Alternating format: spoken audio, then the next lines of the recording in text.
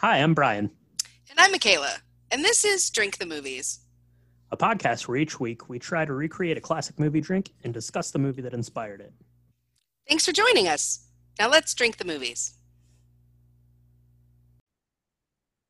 Well, hello, and welcome to episode 127 of Drink the Movies. I'm Brian here, as always, with Michaela. And Michaela, for 3 years now, we have been celebrating May the 4th with a Star Wars spectacular. Of course, we started with A New Hope, 1977's Star Wars classic that changed cinema forever. We did Empire Strikes Back last year with three cocktails representing the terra firma of that darker second installment of Star Wars. But today, we're back. We are happy. We are celebrating with the Ewoks. We are good to go. We're going to bring justice and peace to the galaxy. We're talking Return of the Jedi.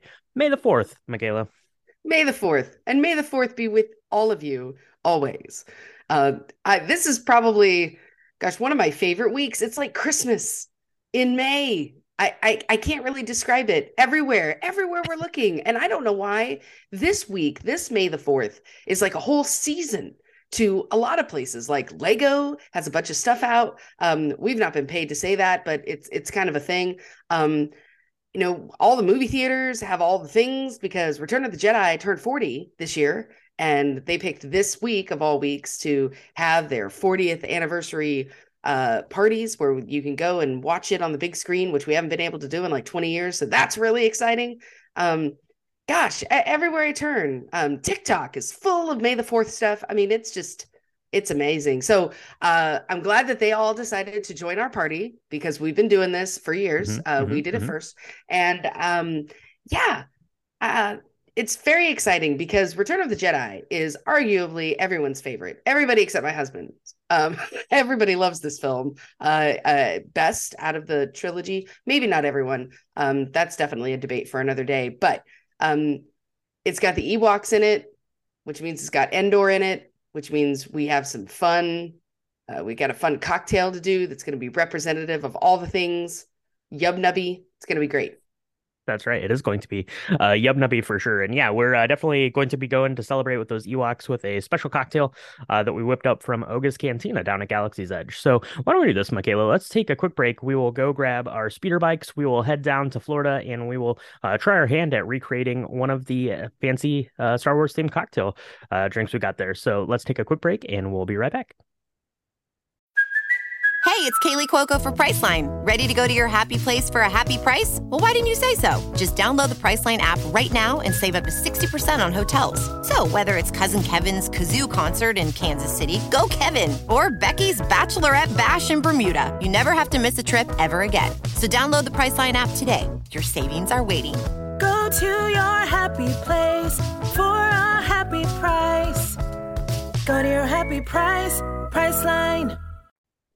So this week, we're celebrating on the forest moon of Endor, which is my favorite planet in the Star Wars universe because, of course, it has the Ewoks, which are basically like Care Bears that have gone awry, and they're cute, and they're little, and they're fuzzy. Might kill and eat you. They might kill and eat you. Which begs the question, okay? Well, we'll talk about it. We'll talk about that. We'll talk about it. Yeah. We have defeated the Emperor. We've destroyed the second Death Star.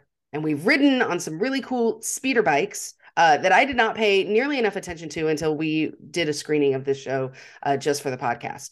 Yub Nub, man. I'm so excited. And we actually have been very lucky, very fortunate to be able to go to Oga's Cantina, which is in Galaxy's Edge. We've talked about it a lot this week, so if you don't know what that is, I'm sorry. It's basically an area of Disney World that is all decked out, looking like Star Wars. You can go see all the ships. You can see the Millennium Falcon. You can ride a couple of rides. You can go to this place called Oga's Cantina. It is all amazingly Star Warsified, and it's amazing. And we're gonna take a drink from that cantina. Now, I don't know if it's the exact drink, but we found this on wishesandwayfinding.com. And I have to say, it's pretty close. It's really good. It is pretty close and really good. Yeah, if you've ever made your way down to Oga's Cantina, either at Disney World or Disneyland, you might have had one of these because it comes in the collectible little tiki mug, which I've got. I think I got a picture of it up on our Instagram and Twitter, all that good stuff. So you can take a look for yourself. But yeah, this is the Yub Nub, which is Ewok language for freedom. And what a great time! What a great celebration! The tiki mug's awesome because it's like this. I don't know, like wood carved hieroglyphs of their victory over the Empire, which is pretty great. So, what better way to celebrate May the 4th? What better way to celebrate the 40th anniversary of Return of the Jedi? And what better way to celebrate a drink and a movie, but having a Yub Nub? So let's mix one of these up real quick. Into your shaker tin, let's go with 1.5 ounces of Malibu pineapple rum. 1.5 ounces of spiced rum. At Oga's, they use Sailor Jerry's, which is what we use, but you could use Captain Morgan, any kind of Bacardi spice rum, whatever you want. So 1.5 ounces of that. A tablespoon of passion fruit syrup. Half a cup of orange pineapple juice and 1 tablespoon of lime juice into the shaker tin with some ice. Shake that up, strain it into your tiki glass, also filled with ice. If you have an umbrella, go for it. I don't know if the Ewoks have umbrellas. They might just ride it out in the rain, just get into one of their little huts. But definitely going to drink a couple of these in celebration for sure when we're drumming on the helmets of some stormtroopers. So Yub Nub, Michaela. Yub Nub for freedom. Yub Nub for this cocktail. What do you think? I think you want to make sure that you shake it real well. That's my first initial thought. So the first time I made this, playing with it by myself, I did not use a shaker tin, and that was mistake number one, because the rum will stay floated at the top and it will be incredibly boozy, very tasty, but it really packs a punch. So listen to Brian's instructions here. Use a shaker tin so that it's all nice and mixed in.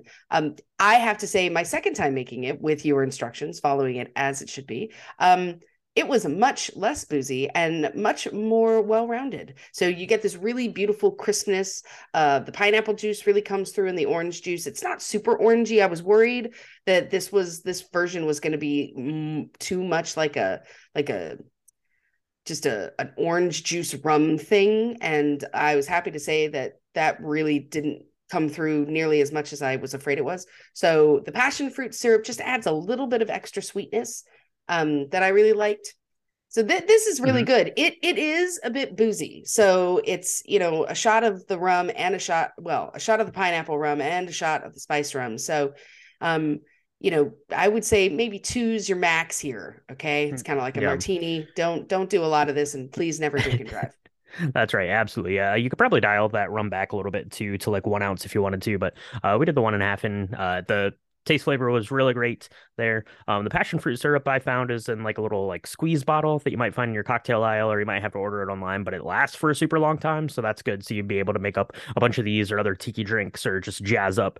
If you're wanting to do like a mocktail, some passion fruit syrup into like a Sprite, that sounds good. Maybe we should try that sometime for sure. So I don't know. That is the Yub Nub. It is delicious. Give it a try and let us know if you've made it down to Oga's and tried any of the other cocktails. We want to know your experiences with that. If you have any pictures, all of that stuff. So send that our way. And if you wanted some more Oga's goodness, we talked about the Fuzzy Tauntaun, which is an amazing cocktail concoction that they have down there. We talked about that on the lobby bar, and over on Patreon, we talked a little bit more about some Oga's and Galactic Star Cruiser cocktails there. So if you want a little bit more Star Wars cocktail goodness for your May the 4th, head on over to patreon.com/drinkthemovies and get some more content there. But Michaela, we've had a couple of Yub Nubs now. Do you have anything you want to come clean about? I called you out on saying that this was not your husband's favorite Star Wars movie, because it totally is, and I know that because I know Star Wars better than you know your own husband. So go ahead. Yeah. So apparently I'm totally wrong. Apparently, well, first things first. Okay. So what I recollect in my marriage of 10 years to Anthony was that he really liked when Luke was all moody, which I totally thought was the second one. Because he's real moody in that one. Easy mistake to make.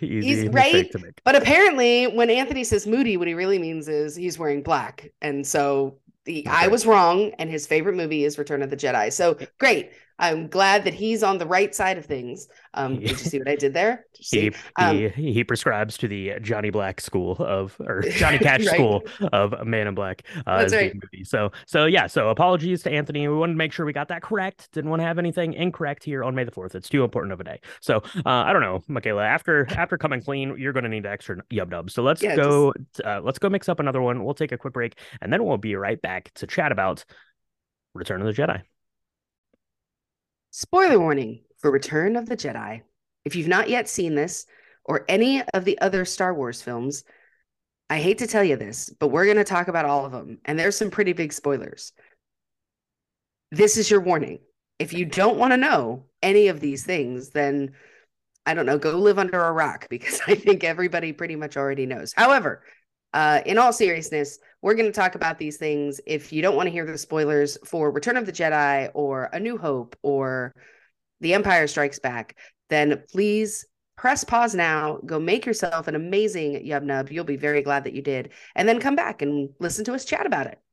That's right. Yeah. If you've not seen it yet, you've had 40 years to do so because this came out in 1983. So happy 40th birthday to Return of the Jedi. I feel like Star Wars is something that people now just get through like osmosis at birth. You just kind of know about Star Wars because it's so collective in the society and the world at large. So yeah, May of 1983, this thing came out. It was directed by Richard Marquand and it was written by Lawrence Kasdan and George Lucas there wrote the story. And obviously this is George Lucas's baby for sure. We've got Mark Hamill, Carrie Fisher, Harrison Ford back as Luke, Leia, and Han, and then everyone else is back, of course. Billy D. Williams, Anthony Daniels, Peter Mayhew, Ian McDermott as the Emperor, James Earl Jones, voicing everyone's back. Everyone's back for this third installment, the closing installment in Star Wars. As far as we knew, back in 1983 anyway, this was it. This was the thrilling conclusion, Michaela. And thrilling it was. It did really well at the box office, obviously. Didn't do so good at the Oscars, though. It was 0 for 4, but even the Academy knew that they had done messed up because it lost art and set direction.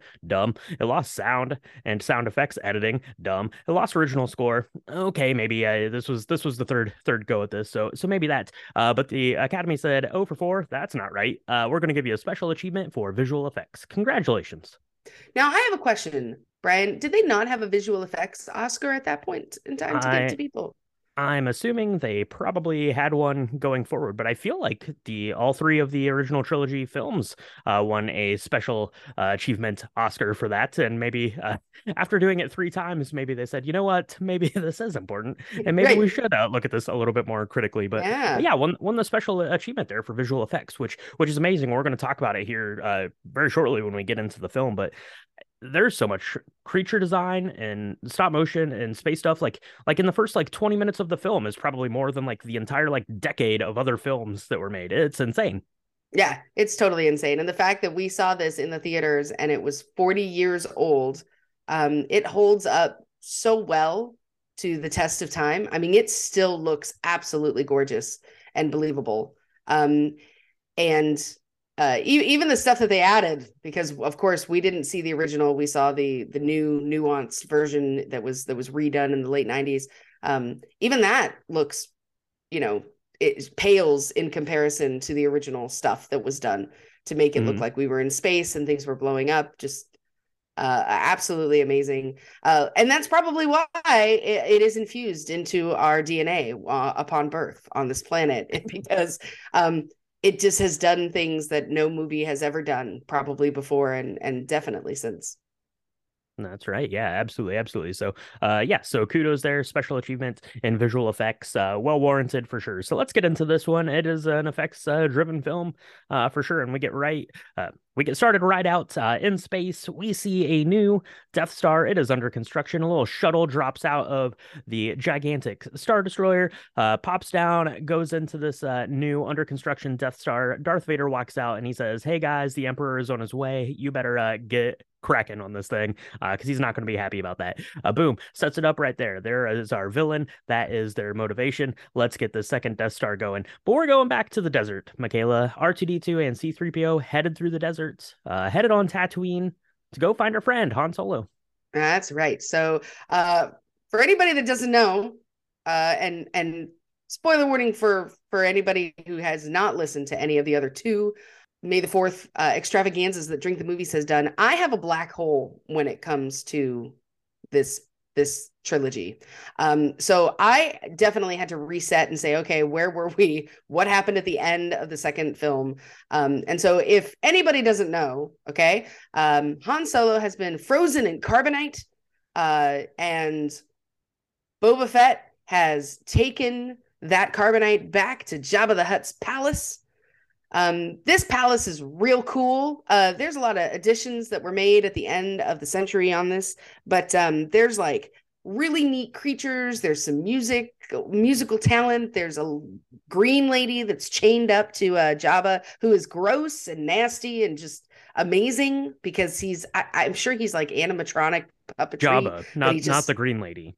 no, not the green lady. Jabba. Yes, Jabba is gross. Yeah, no, she's on point. She looks great. And terrified because she's chained to a big toad. Yeah. Just this really gross thing. What is Jabba anyway? Because this was a creature that we never it's just a blob with a tongue. It's really nasty. It's he is Jabba the Hutt. He's a Hutt. It's kind of like a slug looking guy. He's sitting there. He is the crime lord of Tatooine. He has Han Solo frozen in carbonite up on his wall. R2D2 and C3PO go. C3PO knocks on the door, which is a fantastic scene. The little thing pops out, and C3PO is like, I guess they're not going to let us in. The door starts opening. R2D2 is wheeling in because R2D2 is the hero of our story. They get in. They get put to work. And then the rest of the crew starts to arrive. We catch little glimpses of Lando Calrissian there under disguise. He's working as one of the guardsmen, I guess, for Jabba the Hutt. Then we've got Bounty Hunter bringing in Chewbacca. So Chewbacca's there now. Turns out the Bounty Hunter is Princess Leia herself. She is there in disguise. She gets Han free of this carbonite just in time for Luke to show up, ask for the release of all of his friends. Jabba says no and drops him down into the pit with the crazy Rancor. Michaela, that was probably my favorite scene as a kid. I loved the Rancor, the little fight there with this guy. Oh yeah. Yeah. I mean, he is covered in slime. He's like a giant ogre with big teeth. And you feel really bad for the green lady who met her fate down there.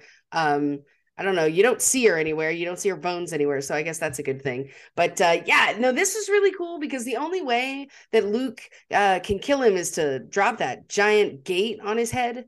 And then, of course, you get this moment of sadness because his little keeper is really sad and is like, oh, that was my baby. And that made me sad. It's all the circle of life here. It's all the circle of life. That's right. Yeah, that Rancor was someone's pet. It is the Rancor keeper's pet. It is sad, but it looks great. The Rancor looks so amazing. It has all like this like snot and like drool like on its face. It has these long arms. It grabs Luke. He sticks a bone in his mouth and gets out of there. Drops the door on his head. But meanwhile, Jabba's palace, they're having a party. There's about 10 billion different alien creatures running around, which is why it won Academy Award for visual effects. It is insane. There are all of these things that all got toys. It's so fantastic. There's the Max Rebo band, one of my favorites there. That little blue elephant guy's just wailing away on his piano. It is the best time to be alive at Jabba's palace, but not for long. Because Luke does get out of there. They are sent off to the pit of Carcoon to be slowly digested over 1,000 years. They get told to walk the plank, basically pirate style out here. But Luke didn't have any weapons when he came in, but maybe his little buddy R2 has a trick up his sleeve with a brand new lightsaber crafted by Luke in his Jedi ways. R2 sends him the lightsaber through the air. It is some swashbuckling adventure.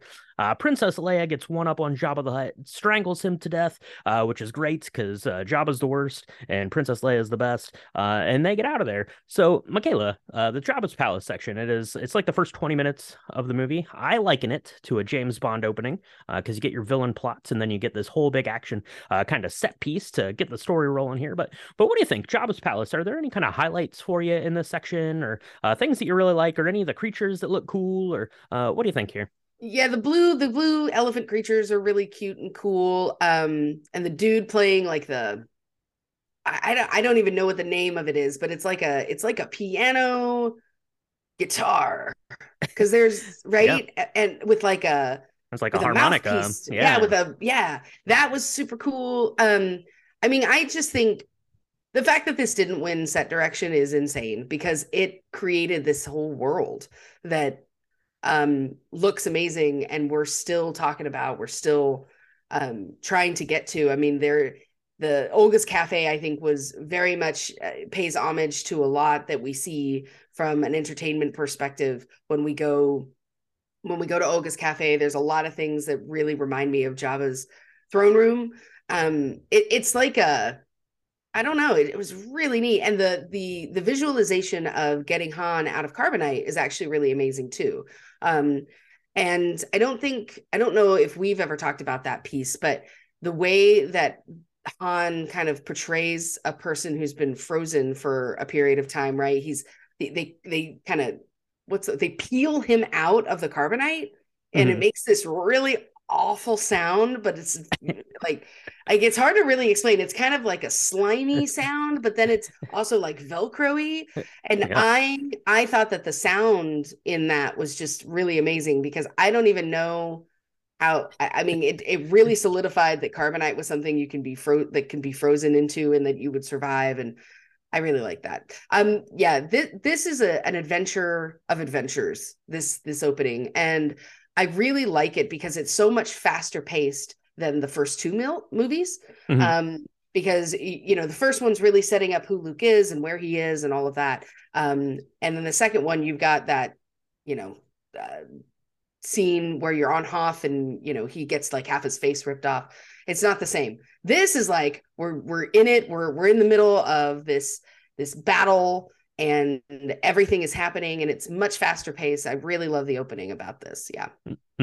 Yeah, absolutely. Yeah, the opening sequence here is really fun, and it's one of the reasons why this is a lot of people's favorite Star Wars film, because it's so kind of adventure-y and fun, especially for kids. Kind of this swashbuckling adventure here. I really like.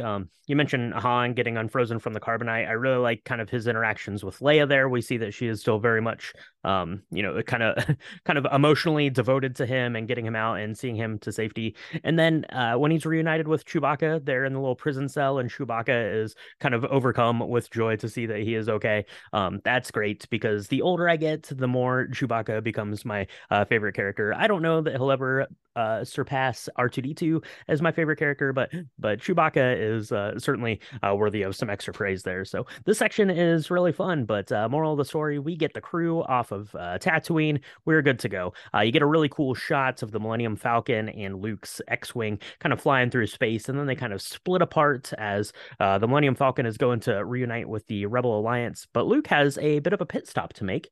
He's on his way to see an old friend, he tells R2D2. That's right. And so if any of you, we've said spoiler warning, right? So in the second film, Luke gets a lot of learning done about the Force and how to be a Jedi. Going to Dagobah, we made a drink about it, and the drink was amazing and very, very green. He goes to see his friend Yoda. Yoda is just about the coolest Jedi Master ever, perhaps. He's little, he's green, he's mighty, he's got these really cute pointy ears. He's voiced by Frank Oz. It's amazing.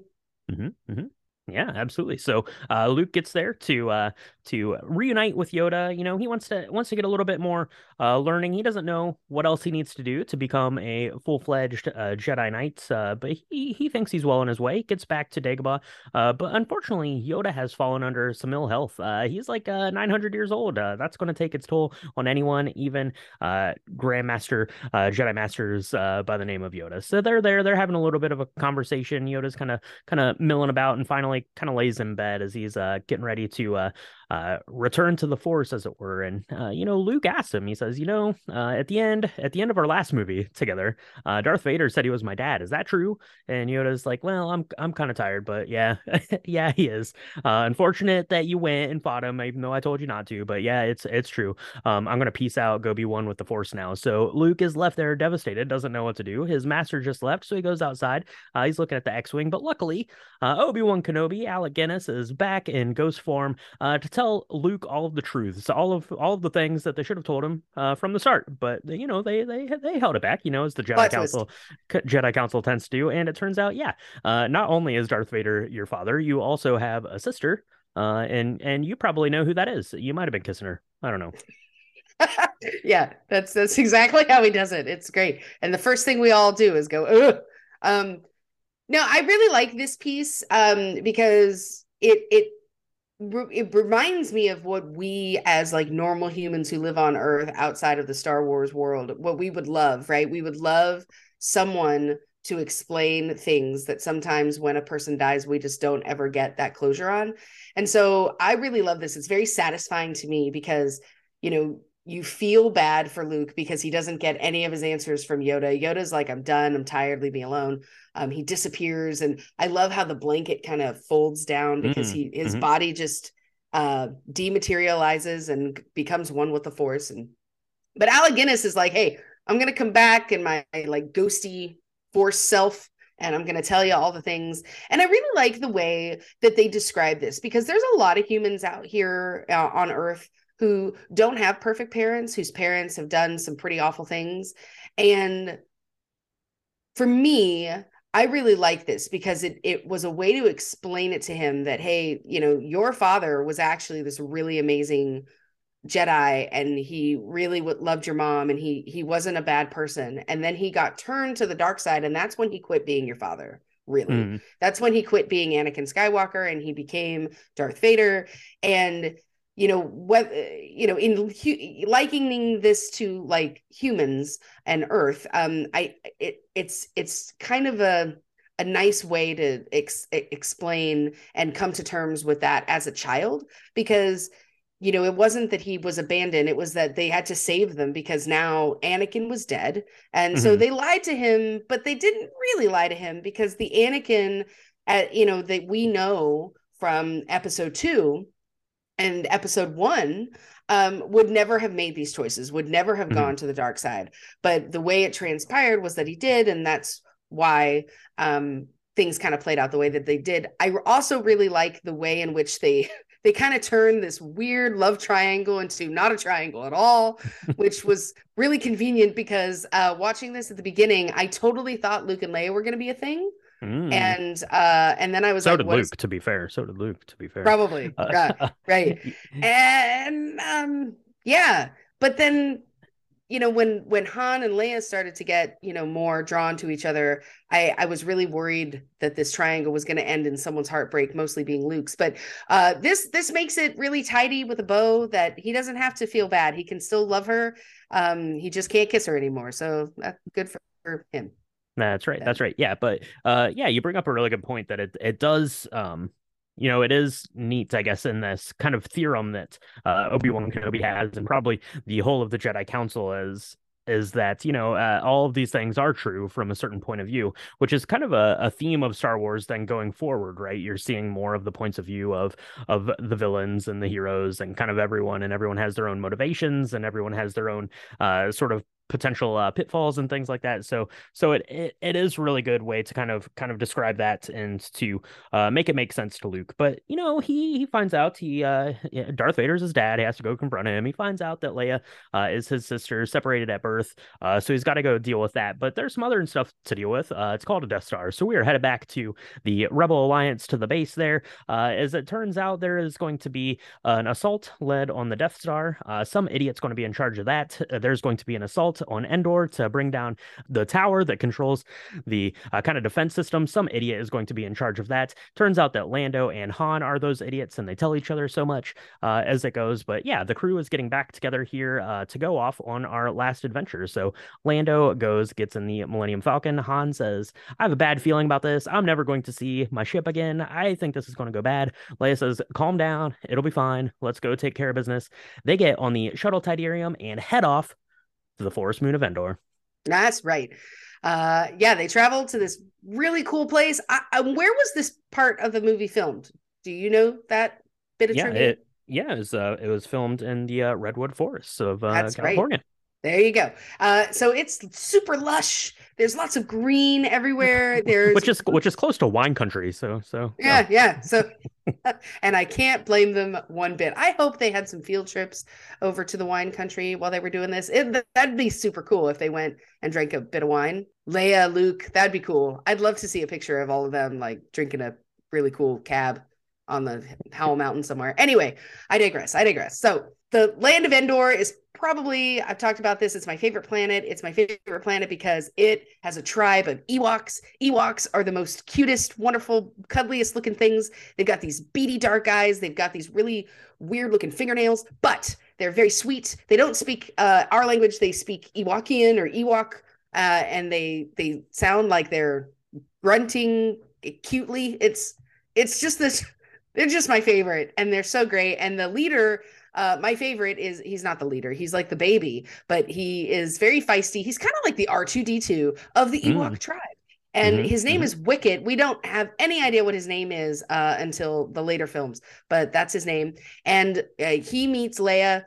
She's trying to explain that she's not an enemy, that they're friends, and it's a really cute scene. And then they start running or flying through the trees on these speeder bikes that actually look really cool. I did not pay enough attention to this the first 20 times I've seen it, because the bikes themselves, they're like two different types of bikes that I noticed for the first time.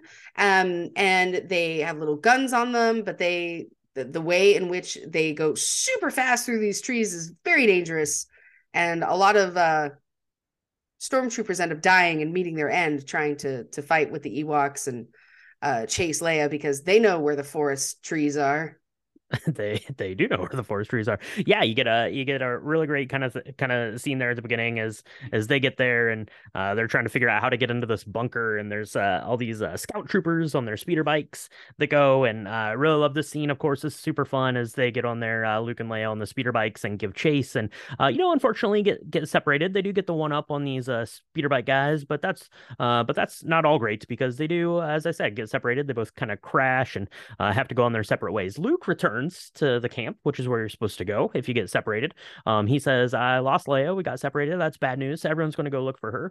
But Leia gets found by this very adorable Wicket that you mentioned. He is going to pop up and save her, come to the rescue as a scout trooper gets the drop on her. But gets her safe and sound, gets her back to the Ewok village. And that is where our crew is going for the time being. Now, Michaela, let me ask you this. So the rest of the crew, they go to find Leia. They get captured. They get tied to these poles. They get carried. They start building fires underneath them. Straight up tells Han Solo that we're going to eat you, guy. So deal with that. But then Leia pops out in this dress. Where did that dress come from? Michaela, did they craft that dress real quick, or did that come from the last unfortunate soul that ran across the Ewok? I'm thinking it's the latter instead of the former, because there's texture on that dress. This is not something they just threw together.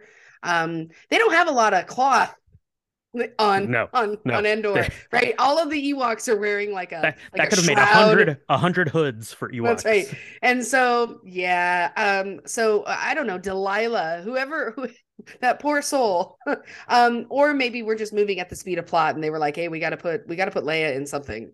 maybe Leia's the smartest of the group for sure. Maybe she just traveled with that. Maybe it was in her satchel.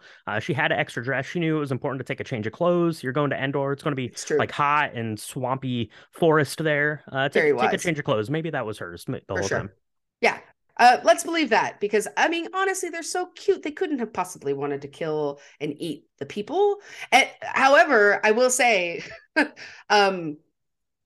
has this great idea when they're all captured, and C-3PO is being worshipped as this gold god, right? And Luke's like, "Hey, tell them that you're gonna be mad if they don't let us go." And he's like, "I don't want to sell them that." And it's like, come on, C-3PO, you can't walk 2 feet without help. What? So you're gonna let everybody except R2D2 die? What are you doing? So of course they use some force. Luke raises the chair. I really like that, because everybody immediately freaks out. Even Han and Leia are like, "Oh, your skills are really great." They're all kind of shocked. They're like, you've done some learning on this force stuff. That's really cool. And then they ultimately decide to let them go and not cook them and eat them. That's always a good thing. Nah, cook them and eat them. Yeah, absolutely. So they decide to let them go. C-3PO may or may not be a god. I love he's like, I didn't know I had that in me. Because C-3PO is pretty great. So they get out, they get released. They're talking to them. I really love this part. As I've grown up, this has quickly become one of my favorite parts of Return of the Jedi, and it's when C-3PO is there, kind of in this central kind of tree of the Ewok village, and he's kind of retelling the story of Star Wars and how they got there, and he's got kind of like the voice effects going on. But I really like kind of the storytelling. You see all the Ewoks are like huddled up and like trying to peek in the doors to see it. It's really awesome. But the Ewoks are like, yeah, these guys sound like bad news. They're on our moon. Let's get them out of there. Maybe we can catch and eat some of these stormtroopers. I don't know. Let's go. Let's get this job done. So they decide they're going to help out. They're going to go and get this bunker. They're going to destroy the satellite dish and destroy the kind of the shield system for the second Death Star. Meanwhile, up in space, you got Lando Calrissian flying around in the Millennium Falcon. You got the whole like fleet of the Rebel Alliance has showed up to take on the second Death Star. They think they've got the drop on the Death Star, but turns out maybe they don't. Maybe the Emperor is smarter than everyone else in the room after all. He is prepared for them, and he is just biding his time until Luke gives himself up and goes in. And that is exactly what happens, Michaela. Luke says, you know what? I'm endangering the mission. I can't be here. I gotta go take care of. I got some family stuff going on. Let me tell Leia about it, and then I'm gonna go. I really love the scene. I'll let you talk about this one because this one is full of love. But you got Luke and Leia talking on this bridge, and then Han and Leia talking on this bridge. It's pretty great. Some really great character stuff here. Yeah, yeah. Luke has not. He hasn't yet told Leia that she's his sister, which is but she notices immediately, and this is where you start the whole canon around, Leia actually being able to touch the Force and being not being one with the Force, but like having that ability to feel things through the Force, because she sees Luke and is immediately like, are you okay? What's going on? And he says, well, ask me some other time. And so they meet on this bridge. By the way, this bridge is really cute because it's made for the Ewoks. And so like the safety bar comes up to like all of their knees, except for Carrie Fisher, who's about as tall as me. And it's almost normal on her. But everybody else, it's like, it's kind of laughable because it's not safe for them at all. But anyway, they're on this bridge and Luke is like, hey, that's my father. It's your father. Like, I have to go. This is how this is going to go. And she's really worried and really upset.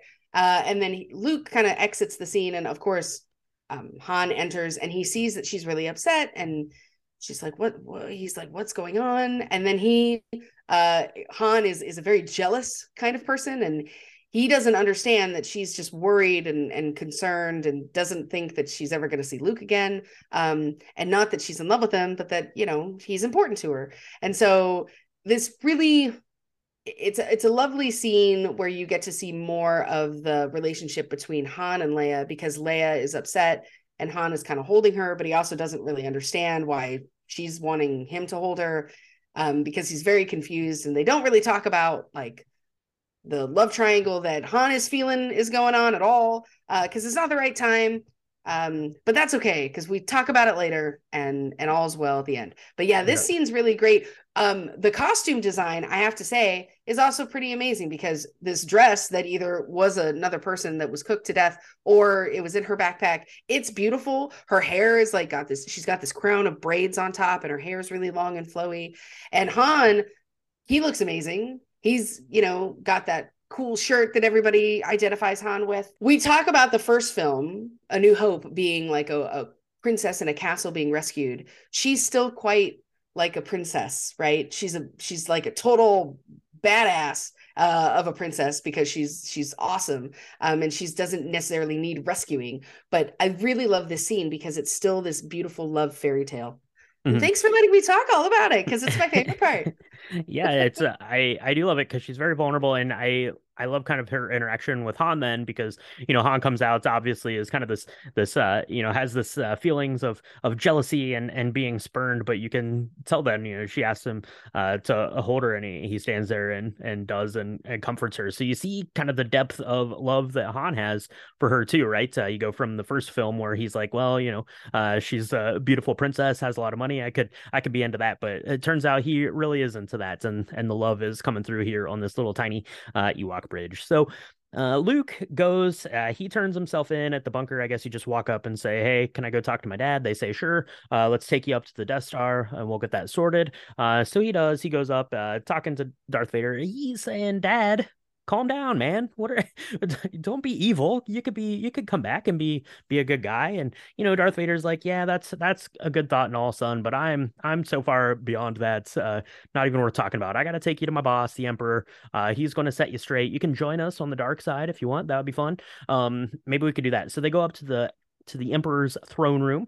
Ian McDermott there playing the Emperor, sitting in this boss-looking chair in front of this sweet window. It is like the corner office of the Death Star, which is round. I don't know how they do corner offices, but it's a pretty good view. And from that view, you can see the space battle going out. Not going so well for the rebels. Luke is getting a little moodier and moodier as this goes on, but he's trying to keep his cool. He's saying, "I don't want to go to the dark side." And they have a bit of a tussle, him and Darth Vader. And I really love this scene because you have kind of the reluctance of Luke to fight his father, but then ultimately they kind of start coming to blows. The music swells up. The music is beautiful. In this section, it's kind of this choral piece, over top of this John Williams music. It is really excellent, and Luke ends up getting the upper hand, so to speak, on his dad by cutting off his hand. Take that, Dad. Cut off my hand last time. I'm cutting off your hand this time. But Luke gets a look inside of that hand. It is full of wires, just like Obi-Wan had said. So, Michaela, this is the reunion here of father and son, one final battle for the soul of Anakin Skywalker. Yeah. Ooh. And it's very hard because you really get into it, and then they cut to the fighting on Endor, right at the pivotal moments, and it's great because it holds the tension really well, because you see this, and I remember even when we saw this for the screening of this podcast, being shocked because it happens so quickly, and you see those wires and they're kind of red and black, and you're like, oh, and you can see Luke kind of dealing with this and realizing even more so that this person is more machine than man. That's like a famous line that rings throughout this whole thing, that he and Luke is continuing to refuse to be in a situation to go to the dark side. Senator Palpatine is one of the scariest. I don't know where he is on like the list of scary villains, but he should be higher than probably where he's sitting, because he has these electric things that come out of his hands. He is super gross looking. He's like got this crazy makeup. He's really old. Fun fact, Ian McDermott, not very old when this film came out, and he plays the Emperor throughout like all 9 of these things, and the older he gets, the more and more he ends up looking with makeup like the Palpatine that is gross and scary. But yeah, I really like this part because we see the battle on both fronts, right? And very before this film, I don't know how well that was done in kind of these epic movies that we talk about. Usually it's like this one battle that happens and we have different scenes in the same battle. This is sort of like one battle, but one is very internal and one is very external, because you've got Han and the team down on Endor trying to get the shields broken down so that Calrissian and his kind of force up in the sky can kill this Death Star and attack the Death Star and destroy it. And then you've got on the Death Star itself this internal battle between father and son, and it's just very different than anything we'd ever seen before, like from a tactical perspective. And I really like the way that they broke that in and how they all kind of come to their conclusion in a very like pieced out way. I'm not sure if you know what I'm saying. Yeah, for sure. Yeah, the editing here is really great, as it's kind of able to keep track of these 3 battles that are going on kind of simultaneously. So you've got Luke and Darth Vader there have kind of come to an end, but the space battle is still waging. They're still waiting for Han Solo and crew to get that shield taken down, and they are going to get taken down. You get the really fun kind of adventuring with the Ewoks there as they're going. They're using their Ewok tools. They're throwing rocks. They're rolling logs and swinging logs and stuff. There's a really sad scene I'm not even going to talk about where one of the Ewoks doesn't make it through the battle. Not even worth my time to cry about that. Why did you do that, you jerks? But Ewoks end up getting the upper hand. They commandeer one of the ATST walkers. Chewbacca's in there, drives it, and they end up getting this thing taken care of. They go in, set some charges. It is a really great looking explosion as it goes up, and kind of this bunker is kind of explodes, and then it engulfs this gigantic satellite dish that had to have been like, I don't know, like 14 million miles tall or something, but it looks incredible. Shield is down. Lando and crew fly into the uncompleted Death Star, blow it up. It is time to go. So Darth Vader and Luke have their fight, Michaela. They do. Luke gets the one up on Darth Vader. Emperor Palpatine says, "That was a pretty good job, Luke. You can be my right hand." Now Luke throws away his lightsaber and says, "I will never join you. I will never join the dark side." And Emperor Palpatine takes that very personally. He starts shooting out some lightning bolts at Luke. It's going bad, but fortunately for Luke, Darth Vader has a wee bit of humanity in there, and you're not going to do that to my son, Emperor Palpatine. I'm going to pick you up. I'm going to throw you down this long shaft, and job done. Soul saved for Anakin Skywalker. And then you get probably the most emotional scene here, and maybe in the original trilogy, maybe in all of Star Wars, maybe in all of cinema, but it is Luke dragging his father out of this burning down Death Star, trying to rescue him. Darth Vader, Anakin Skywalker says, "There is a way to rescue me, Luke. Take off my helmet." Yeah, this scene always gets me because you have seen glimpses of what Anakin looks like underneath the helmet. There's the words echoing, he's more machine than man. And, how bad is he going to look? What is that going to look like? And the helmet actually helps him breathe and keeps him alive. And so Luke is like, "Are you sure you want me to take this off?" And he's like, "Yeah, dude, I'm gonna die. I mean, there's no help for me. So go ahead, and I'd like to see you with my eyes." Which is pretty beautiful because you don't know this at the time, but given what we know about episodes 1, 2, and 3, he actually never saw his children. He never saw them. They were born when he thought that Padme had died. So seeing this moment where he gets to see his kid, and it's like the first time looking at a child. I mean, I remember seeing my son for the first time, and it's pretty intense. And so that kind of beauty moment, as well as knowing that this is the last time that either one of them are going to really see each other until the Force occurs, right? And he goes off in the Force.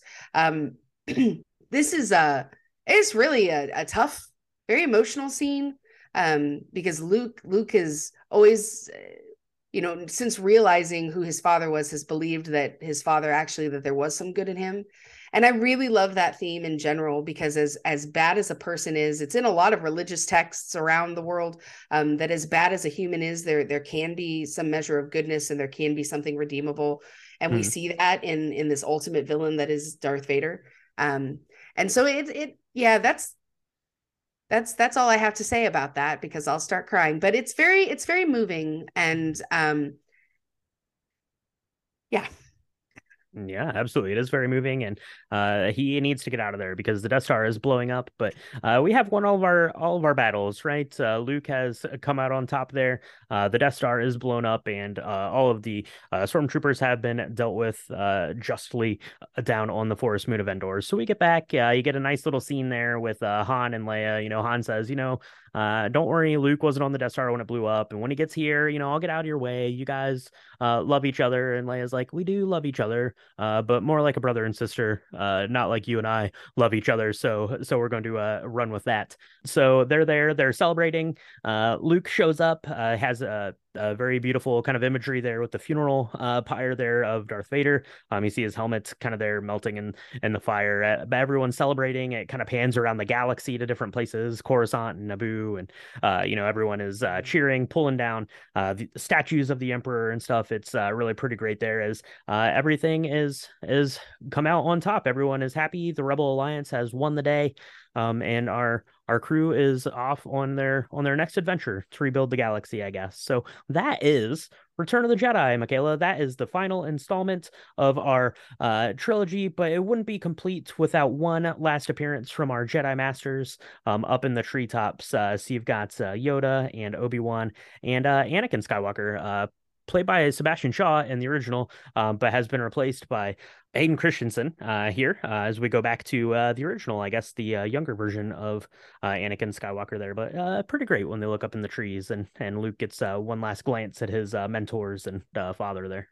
Yeah, you definitely, as a human, you definitely want to think that anybody that you cared about that has left this earth is somehow able to see you, and that's kind of cool that they show that. And it's also really neat from a Force perspective because at first I was really upset that they changed this and that we have Hayden Christensen looking on as a young Anakin Skywalker from the first 3 episodes that are 25 years after these films are made. I really like the original where you see Sebastian Shaw, yeah. Yes, yeah, I really like that. But then it was pointed out to me that that Sebastian Shaw, that character, was Darth Vader, and he wouldn't become one with the Force, but young Anakin would, and so it kind of makes sense. But I really do love the idea of having your dad, who you just saw and said goodbye to, is there. It's really cool, especially since everyone else is like in this chaotic, like happiness moment. You have Luke has this moment of clarity. Leia doesn't see this, but Luke does. And it's really cool. I do like that they added the celebrations all over the world because I don't think that was in the original. And so you get to see that, that there's a real cool party happening on Endor, but it's being shared by all of the galaxy, which is really cool because I think that helps bring home how important it was for the small rebel alliance to create hope in the entire galaxy. And that's a recurring theme that this, because it's really not very many people. It's a few hundred people that are making this happen and fighting this battle and making that sacrifice for, hundreds and hundreds of planets in the galaxy. And it's pretty cool. Absolutely. Everyone was celebrating. There were 3 or 4 Yub Nubs deep, but yeah, you get that kind of parting shots of the mentors and the father kind of smiling down on Luke there, and that's where this one wraps up, Michaela. So, Return of the Jedi. This is a movie that I would have watched, I don't know, roughly 14 million times as a little kid, on some VHS rentals from our local library. We were both probably on the young side to have gotten to see this in the movie theaters originally when it came out in 1983. Would have been too young for that, but yeah, definitely got a lot of home viewings there on the good old VCR player. And then didn't get to see it again in movie theaters until the special editions came out in 1997. So I went and saw those. I think they came out like pretty much back to back to back. I think like over like the course of like 3 months or 3 or 4 months, something like that. So I remember going to see those with my dad. And that was my first experience of seeing any of the Star Wars films on the big screen. So when you and I just went and saw this literally last night, so about 12 hours ago, we walked out of the theater seeing this. I had kind of that same like feeling and emotion and excitedness of going to see it, or it felt exactly the same as when I saw the bag of movies my mom brought from the library and I pulled out, and Return of the Jedi was in there. I had that same feeling, kind of that same excited this level, and then the Star Wars logo splashes on the screen and that fanfare kicks in, and I don't know, I loved it. And I'm not a huge proponent of saying that you need to go and see things in the movie theater and things like that. I think that seeing stuff at home is perfectly fine, but I don't know, there's something special about kind of that shared experience of those gold Star Wars letters coming up on the screen and sending everyone into a bit of a fervor. Yeah. No, for sure. I mean, I broke my cardinal rule because I believe in 0 cell phone usage in the theater. And I took a little picture. Don't worry, there was no flash, Sneaky. no people's viewing pleasure was harmed in this. But I took a picture of the big gold letters because I was like, I don't know when I'm going to see this again. This is it's so special, and it's one of those things. Man, in 1977, when the first film came out, no one thought it was going to do what it's done. I mean, it's amazing. And it's all due to like the hope and the love and the idea of repentance and like, just good versus evil, all of these things come together in this really amazing story that is not super complicated. It's pretty simple, really, when you think about it.